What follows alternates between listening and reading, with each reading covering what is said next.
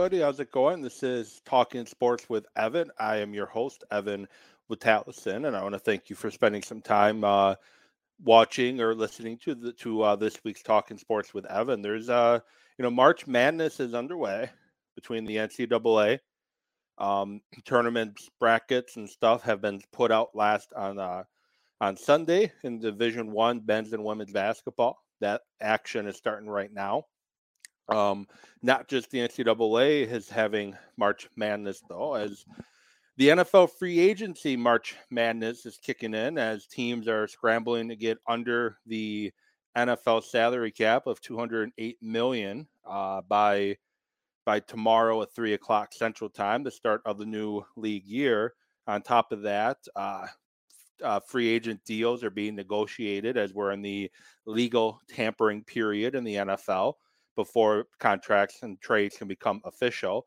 And Deshaun Watson, who the grand jury decided not to indict, citing that they did not have enough evidence to indict. His civil suits are not yet settled, but teams are frantically trying to trade for Deshaun Watson. So lots of NFL action and news to talk about as well, and baseball. Free agency in baseball is underway, and the Brewers have made a signing as well. I'm going to give my thoughts on that signing in a little bit. But before I do go any further, the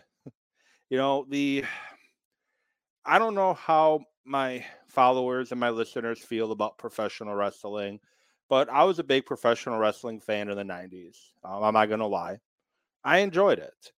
And one of the things that I enjoyed was the Monday Night Wars between WCW and at WWF at the time, now WWE. And the likes of Scott Hall and Kevin Nash and Hollywood Hogan and DX and Austin and The Rock, Undertaker, to name a few, were big to do every Monday night. A lot of people, including myself, had to be in front of our screen to see what was going to happen next, who was going to jump ship next.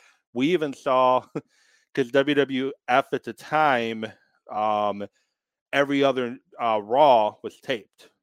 So the episode of Raw that was taped, Rick Rude appeared on both Raw and Nitro on the exact same night. Shows up with DX and then shows up on Nitro as well as he jumped ship to WCW. But Scott Hall was one guy that very entertaining. Razor Ramon back before he jumped to WCW. Very entertaining, fun to watch. Had his demons, fought through them, and he unfortunately passed away officially last night after being placed on life support over the weekend. And condolences to Scott Hall and his family and his friends and former wrestling buddies who he competed with. And he's a guy that, like I mentioned, he had his demons. He had his demons of alcohol and other drugs, as a lot of professional wrestlers do, as they just completely destroy their bodies to put on an entertainment for us to watch. He was one that was an inspiration to fight through those demons and get to a place to where he was, and then unfortunately suffered multiple heart attacks after a hip surgery, and he unfortunately passed. And like I mentioned, I just want to give my condolences to those that enjoyed and those that knew Scott Hall. So moving on. Big news of the day. I talked about it last week when I did my show. I think it was Thursday night last week. Aaron Rodgers last Tuesday, a week ago today, said that he would be returning to Green Bay. He made his decision. He was going to be returning to the Packers, and he'll be playing 2022 in Green Bay. He allegedly agreed upon a new contract. All the numbers that came out a week ago were not correct. They were wrong. And today, and this is kind of what I've been stressing. If you follow me on Twitter at Evan Witt Sports, you see my username in the bottom corner of the screen over here. Talking Sports with Evan at Evan Witt Sports. I mean, that the deal was going to be announced when it was time to announce it. The Packers had a plan in place since before the season ended on how they were going to approach the offseason. Yes, they had 40-something million dollars over the cap they had to work on to get under. A lot of moves they had to do, put the franchise tag on Devontae, other stuff they had to get done. And the core of all of that was Aaron Rodgers. Because he had a $46 million, I believe, a $42 million cap hit initially in 2022. No way the Packers could work with that when he decided to play in 2021. I said he was either going to be gone in Green Bay or be under a new contract because there's no way he was going to be a Packer under that contract. But they put a new contract in place and he agreed to it today. And I'm sure it was agreed upon a while ago, but from what I had read, Packers doctors and trainers were out in California to do the physical piece of it over the weekend, and that had to get finalized before the deal could officially become official. But the first read is 150.815 over the next 3 years, and the first 2 years of the contract are fully guaranteed. So his contract is going to pay him $42 million in 2022, 59.515 in 2023, and 49.3 in 2024. And at first glance, and this I saw a lot of people freaking out about on Twitter and Facebook, is how does this help the Packers salary cap situation? Well, here's the thing. He's going to earn $74.5 million in the first 2 years and 62 average through each second year. But his salary cap hit, and his number, that's the big thing. His salary cap number was decreased by 18 million, and he is now counting against the cap go to over the cap, and he is now counting 28 million against the cap. Much more manageable to work with if you're the Packers. They basically just have one to two more moves they have to do to get the cap under the cap, and then they have some other moves they can do to make money work to potentially bring new people in, potential free agents. It can be done, and it's exactly kind of what I expected. Rodgers is basically committed to playing in Green Bay for the next 2 years.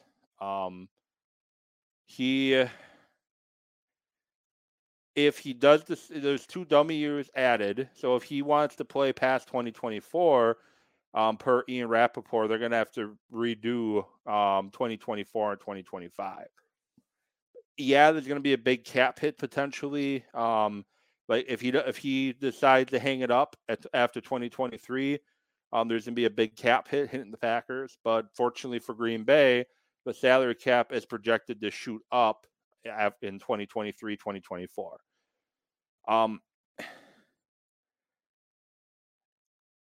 Keeping Rodgers is key, and they are keeping him. And if you want a comparison to what the Packers just did with Rodgers, think of what the Saints did with Drew Brees before he retired.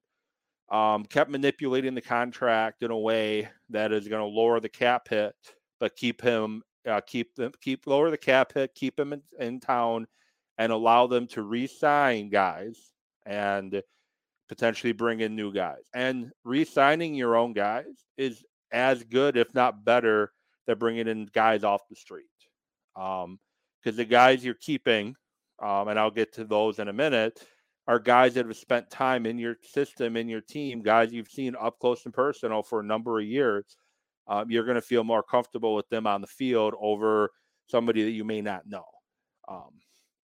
So I guess for those watching, those listening, your thoughts on Aaron Rodgers' contract.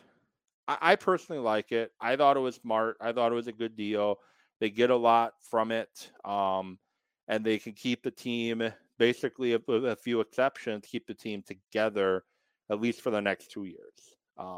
Other things the Packers have done is they extended Preston Smith, a new contract for him, which his cap hit got lowered to 11 in 2022. and it's definitely helping the Packers salary cap quite a bit. They released Zadarius Smith, which I expected to happen.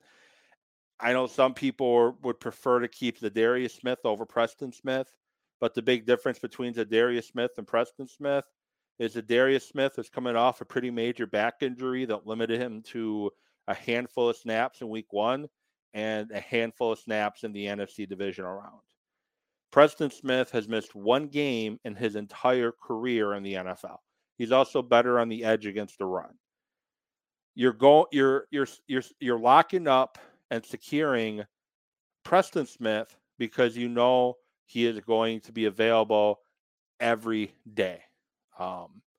You know that's going to happen, and you can't afford to let him leave that room. Other moves they did, they released Billy Turner.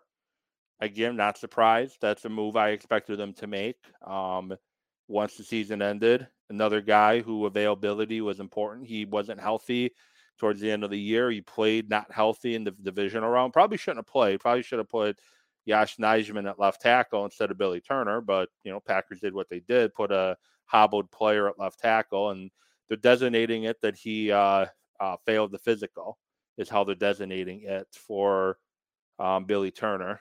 And they also re-signed Campbell, which is huge. He was a huge addition to this Packer defense. He had a missed tackle percentage of 2%, one of the tops in the NFL. Sure tackler, made plays all over the field, underrated in coverage. And he's a player that definitely earned his money. And his cap hit in this season is a pedestrian $4.2 million. That's his cap hit this year.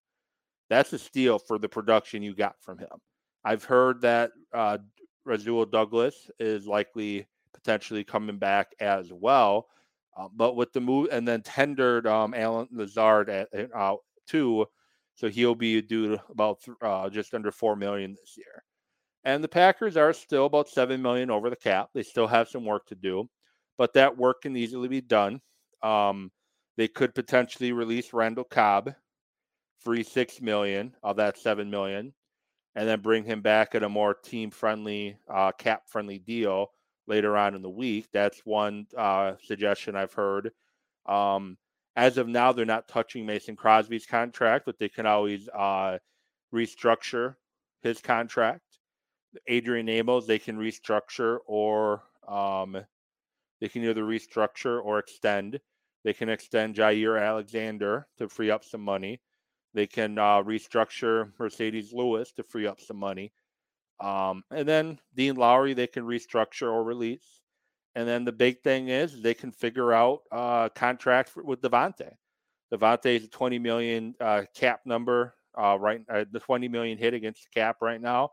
If they can renegotiate and extend Devontae, there's a good chance they can cut that cap number in 2022 in half.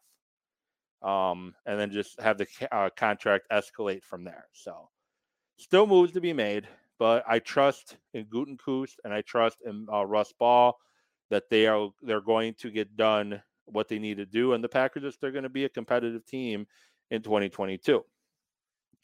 Other news around the NFL, Tom Brady's deciding he wants to play again. I didn't expect Tom Brady to come back, but I also can't say I'm not surprised that Tom Brady decided to come back. I know he gave some spiel about still having some unfinished business when he's a guy that has won 7 Super Bowls. So I don't buy that it's the unfinished business piece. I just think he has such a fire, such a passion for the sport, for the NFL, for the game of football. I think Tom Brady has a hard time hanging it up. I think he has a hard time stating that I'm done playing, I want to retire. You see that. You saw that with Brett Favre in Green Bay, where he was constantly, will I, won't I? It's a tough decision. And, people were criticizing Rodgers for dragging out this decision for so long. Tom Brady's decide shortly after the Super Bowl, actually, I think it was the same weekend as the Super Bowl, that he was retiring. maybe he made the decision too quick. Maybe he didn't think it all the way through, and maybe he should have. If he would have thought about it more and waited, we're not having this rolling of our eyes and disgust at Tom Brady for deciding to come back. According to Pat McAfee, Aaron Rodgers strongly considered retirement. He strongly thought about hanging it up and retiring. Instead, he wanted to think it over and really decide what he truly wanted to do, and ended up being a contract extension. I don't fault Tom Brady for wanting to play again. It's fun to poke fun at him, but ultimately, Tom Brady's a competitor, and guys struggle when they retire because they're missing something in their life, and he's been playing professional football for over 20 years. So Kirk Cousins got a new contract, which the contract's absolutely ridiculous to me. For an average quarterback, he's a definition of average. His win-loss percentage is 500, roughly. He has 2 ties mixed in there. I think he's like 59, 59, and 2. That is Kirk Cousins' career winning record, 59, 59, and 2. And I know you can argue wins aren't a quarterback stat, but Kirk Cousins doesn't do anything sexy. He doesn't do anything that's going to blow the doors off the place. He's inconsistent. He's just an average player. He's average player at best. But yet he keeps getting these guaranteed contracts for ridiculous amounts of money. At the end of this current deal, he's going to have $230 million in career earnings. And good job to him. Him and his agent deserve a ton of credit for constantly getting people to continue to pay him money to be an average quarterback. He puts up some numbers. I'm not going to lie. He does put up some numbers, but he's not going to win you any games. He may lose you some games, but he's definitely not going to win you games. I think he's won 1 playoff game in his career, and he struggles in national televised games, Sunday Night Football, Monday Night Football. He struggles. And the other things you're seeing right now is a lot of stupid money being thrown around. And the Jaguars fit that component right now. And I know Jacksonville has money to spend, and they have a lot of work to do to try to put together a winning product. And Doug Peterson wants to try to win sooner rather than later. But to give Kristen Kirk a 4-year, $72 million contract that includes $37 million fully guaranteed and has a maximum value of a contract of $84 million, being paid, I think it's $21 or $22 million per year for a guy that has been nothing better than a number 3 wide receiver in his career at this point. And I know Arizona with Hopkins, it's hard to get a lot of targets your way. But before Hopkins got there, he's a guy that was inconsistent. He would have a big game and then go weeks before having another game. He's the definition of inconsistent. Zay Jones, 3-year, $24 million contract with a max value of 30. That's a lot of money for him. Cam Robinson received the franchise tag. That's a lot of money to Cam Robinson. And then Brandon Schaaf, 3-year, $49.5 million deal that includes $30 million guaranteed and $33 in the first 2 years of the deal. He's a guy that's hurt a lot. So you're really depending and throwing a lot of money to a guy that is hurt often. Aside from Russell Wilson trade, the Denver Broncos, 5 years, $70 million, $28 million guaranteed to Randy Gregory, defensive end from the Cowboys. And it's kind of funny. The Cowboys thought they had a deal in place. They're ready to announce it. Next thing you know, just kidding. He's signing with the Broncos now. And obviously none of these are done deals until tomorrow after the start of the league year. DJ Jones, 3-year, $30 million. Again, Broncos throwing a lot of money around. The Pittsburgh Steelers, Mitch Trubisky, a 2-year, $14.25 million contract with up to $27 million with incentive. That's a great deal. Basically $7 million a year for 2 years with some escalators that can make it higher. He's a guy that people had a lot of positive things to say about during his time in Buffalo. he's very limited quarterback, but he's kind of what Pittsburgh was looking for, a guy that can move the pocket, can stretch the pocket, a guy that can run a little bit. And he's a guy that can possibly help the Steelers make the playoffs and be competitive. He made the playoffs twice in Chicago. Cleveland Browns got Amari Cooper in a trade. Dallas trying to clear cap space left and right. They're sending a lot of money away. And unfortunately for Dallas, the reason why they're in this situation where they got to let a player like Amari Cooper go because they gave a big contract to Ezekiel Elliott.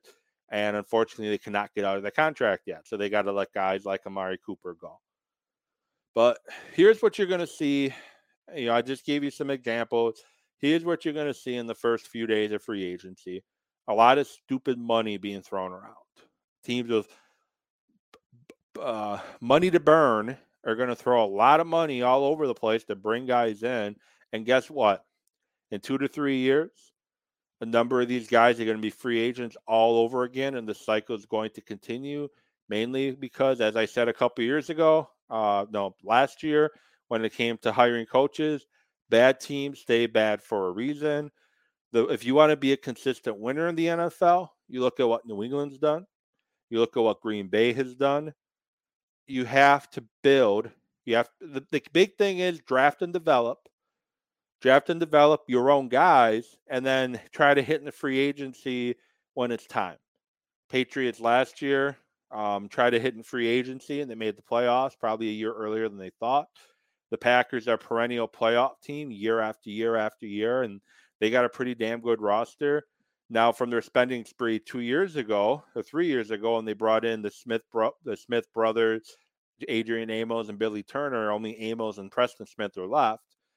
But that's what happens. You throw a lot of money out there, and it doesn't work out, and you got to move on and try it again. So before I jump to the NCAA tournament and give you my thoughts on teams I think have a legit shot to win, Milwaukee Brewers signed one of my favorite non-Brewer players. First of all, spring training set to start on Friday, 3:05 against the Dodgers. Game can be heard on 620 WTMJ. Same with the game on Sunday. And Andrew McCutchen, one of my favorite non-Brewer players over the years. Andrew McCutchen signed a 1-year deal with the Brewers, and to me, that's a great deal. He's a guy that can play all 3 outfield spots. He can be your DH. He can allow Lorenzo Cain to have some days off, Christian Yelich to have days off and play DH. And you have a outfield rotation of Lorenzo Cain, Hunter Renfroe, McCutchen, Tyrone Taylor, Yelich. Those guys, you can rotate guys into the DH and in the outfield, and you got a lot of versatility out there. And at the end of the day, David Stearns and Craig Counsell love their versatility, and that's why you don't see the Brewers sign a guy as much as I would have liked Nelson Cruz, and the Brewers were tied to Nelson Cruz.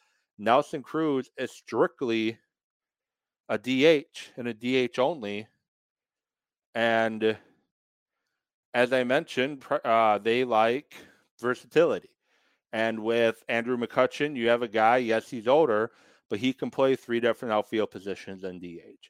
Tyrone Taylor can play all 3 outfield positions. Yelich can play both corners. Lorenzo Cain can play all 3. Luis Urias can play all 4 infield spots. Colton Wong can play second in DH. Willie Adames, shortstop in DH. First base is really the one glaring hole that the Brewers have currently with their team, and I think they probably will make another move. Starting rotation is what it is. You got defending Cy Young winner, and you have other potential another potential Cy Young guy in Brandon Woodworth and Freddie Peralta. And you got 2 great bullpen arms and Devin Williams if he doesn't punch a wall, and Josh Hader. So speaking of the Brewers, the playoff odds from Fangraphs.com came out. They project the Brewers at 90.9 wins, 77.1 loss, 73.3% chance to win the division, 36% chance to clinch a bye. 85.9% chance to make the playoffs, and a 7.6% chance to win the World Series. The only teams in the NL that have a higher percentage are your defending World Series champs, Atlanta Braves, and the NL West, Los Angeles Dodgers. The only teams in the NL that have a higher percentage of winning the World Series. And also, the Dodgers are the only team that have a higher chance of making the playoffs than the Brewers. The Dodgers are at 95.7, Brewers at 85.9, Braves are at 84.8. And the Reds are basically blowing it up. The Cubs haven't really done much. The Pirates are the Pirates, so it's going to come down to the Brewers and the Cardinals. And I'm going to have a full, probably next week or the week after, a full Brewer preview where I'm going to go more in depth about the positions and whatnot. And in the AL, you got Houston with a 10.3% chance to win the World Series, and the Blue Jays at a 12% chance, and the Yankees at a 9.4% chance. And those are the only teams in the AL with a higher percent chance at this point to win the World Series. I'm not saying the Brewers are going to win the World Series, but I'm saying as the Brewers have a pretty solid team in place once again, and I don't see any reason why the Brewers won't make the playoffs and make a push. It's all going to come down to if guys can repeat performances they had last year and potentially Yelich bounce back from what they've done the last couple of years. So NCAA tournament time is underway, and I'm just grabbing my iPad quick because I have the brackets on my iPad. I did not memorize the brackets, so I do need to look at that. But Thursday's action, you have Colorado State, Michigan. For that, if I'm picking in that one, I'm going Colorado State. Providence and South Dakota State, I'm going Providence. Memphis and Boise State, I got to go Memphis. I think Memphis is just the better team, even though they're the 9th seed. I think Baylor, you got to go Baylor. And if you're picking a team to win it all, Baylor is probably at the top of the list. They're defending champions. They were really good last year, really good this year, and they have a really good shot at repeating. Tennessee and Longwood, got to go Tennessee. Iowa and Richmond. Number 5 Iowa, number 12 Richmond. You always have a 12 upsetting a 5. It seems every year in the NCAA tournament. That's a perfect one where you could see it happen. I would personally go Richmond over Iowa. Iowa got hot in the Big Ten tournament, but I could, they can cool off. They were living by the 3 in the Big Ten tournament. They can go ice cold from 3 quite easily. We've seen teams go ice cold. You got Gonzaga and Georgia State. Gonzaga wins that game easily, and Gonzaga, another team, they were runners up last year. They're a team you can pencil in as potential national champions. They're a very solid squad. Duke, I think, would be their biggest challenge in their region of going back to the national championship game or going back to the Final Four, to get a chance to go to the national championship game. North Carolina and Marquette. Could this be the year that Marquette finally wins an NCAA tournament game? It's been a number of years, but they got a tough draw with North Carolina. And if they beat North Carolina, then they get a 1 seed. I think North Carolina wins that game. That's a toss-up to me. To me, flip a coin. That game could go either direction. New Mexico State and Connecticut, another 12-5 matchup. I just think Connecticut is going to roll easily in that one. Kentucky and St. Peter's on Thursday. Kentucky, easily. The 5 seed St. Mary's versus the to-be-determined 12 seed. I think St. Mary's wins that one quite easily. They're a very solid team, very underrated team. They did beat Gonzaga, one of the, I think, 1 or 2 teams, two teams to beat Gonzaga this year, Duke being another one. Creighton and San Diego State, 8-9 matchup.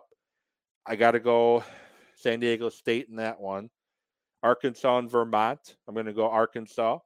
Murray State and San Francisco. I'm sure Marquette fans are quite happy they're not playing Murray State.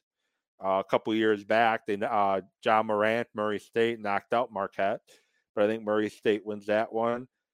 Akron and UCLA. Got to go UCLA. And Kansas versus to be determined. Kansas is going to win that one easily.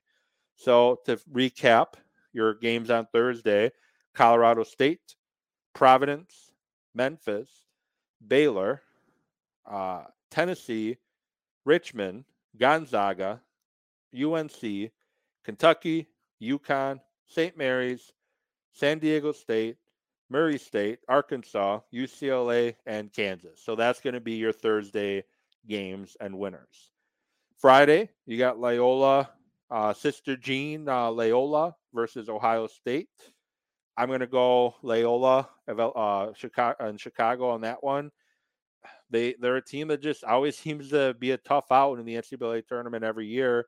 And Ohio State's a team that's been very inconsistent as the 7th. Auburn versus JSU. Going to go Auburn easily.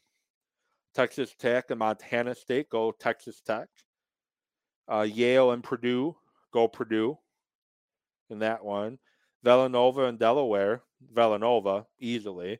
Villanova be my third team. I've named 2 so far that I think have a very high probability of winning it all. Add Villanova to that list. USC versus Miami. I think USC wins that one. Alabama versus to be determined. It's always tough when you don't know who your opponent's going to be, and games that are being played so far. Texas Southern beat Texas A&M CC. You're also going to have Indiana and Wyoming. So then tomorrow you got Bryant and Wright State for 16, and then you got to have Notre Dame and Rutgers. So that to be determined for Alabama is going to be Notre Dame or Rutgers, and I think Alabama loses in the first round to whoever wins that playing game. Texas and Virginia Tech. Virginia Tech's a hot team. It's very hard not to go with the hot team in the tournament.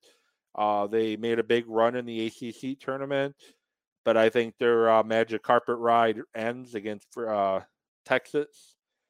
Illinois beats Chattanooga. Duke wins on Friday. Iowa State beats LSU, being played in Pfizer Forum, 6:20 first tip. Arizona wins their game easy. I don't even know who their opponent is yet, but they're going to win. UAB and Houston is going to be a great game. I think that's another potential 12-5 upset. I think Houston wins it close, probably a buzzer beater. I just don't think UAB has enough to get over the top there. I got Davidson upsetting Michigan State. Michigan State's not been playing that well as of late. Wisconsin beats Colgate, 850 jump ball at Pfizer Forum. And I think Seton Hall beats TCU. So to recap that one, you got Seton Hall, Wisconsin, Davidson, Houston, Iowa State, Arizona, Duke, Illinois, the winner of Rutgers and Notre Dame. Then you have Texas, USC, and Villanova, Purdue, and Texas Tech. Your safest bet, if you want to predict a team that's going to win it all, your safest bets are going to be Baylor, Gonzaga, Villanova, Arizona, and Duke. Those are going to be your best bets to win it all. If you're looking for a higher seed that has a chance to make a big Cinderella run, I don't see it this year. I think Arkansas could make a Final Four. They're a pretty solid team this year. UCLA as the 4th seed could, but I don't think you see a seed higher than 4 make a big run. And I think Wisconsin has a big, great shot of getting to at least the Elite 8 just for the right to play for the Final Four. They have a pretty good pairing in their bracket. Jumping on to the women's tournament,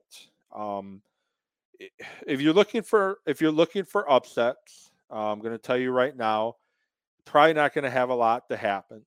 Um, they have their playing games, but I'm going to jump straight to the tournament Friday matchups. Miami beats South Florida. Colorado beats Creighton. South Carolina beats whoever they play. South Carolina in the women's NCAA tournament is a team that's likely going to be playing on the final day. Good shot to win it all. Mississippi wins. Virginia Tech wins. Nebraska wins. Iowa wins. Iowa is a team that has a good shot of running it and playing Final Four, and it's in the championship game.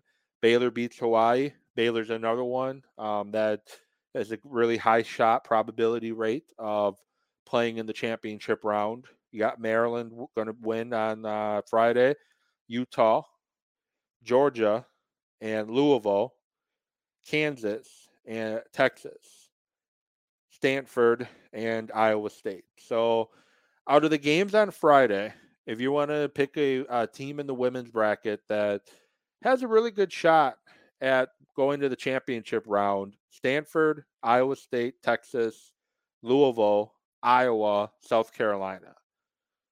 All pretty solid shots. South Carolina being the top shot, with Baylor being a close 2, Stanford being a close 3. In the Saturday games, Washington State will be Kansas State.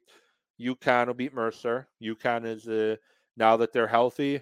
There probably would have been a 1 seed if their best player doesn't get hurt, miss a good chunk of games. They're a team that can easily be playing for the championship. BYU will beat Villanova. Indiana will beat Charlotte. Ohio State will win. North Carolina State, another team that has a good shot. Tennessee has a great shot. Michigan will win. UCF, Kentucky, Oregon, LSU, North Carolina, Notre Dame, Oklahoma, and Arizona. They're all going to be your first round, or technically second round winners in the women's field. Best chance to win it all in your Saturday games would be UConn, LSU, Oregon, and probably North Carolina State. So there you have it. That's my best bets for winning Thursday, Friday, Saturday in the men's and the women's tournaments. We'll see how accurate I am on Monday and following week. With that said, I appreciate you all watching, listening to the show, and I will get back at you next week. Talk the first 2 rounds of the NCAA tournament and more. Probably a lot of free agent frenzy going on next week. So with that, I will get back at you later.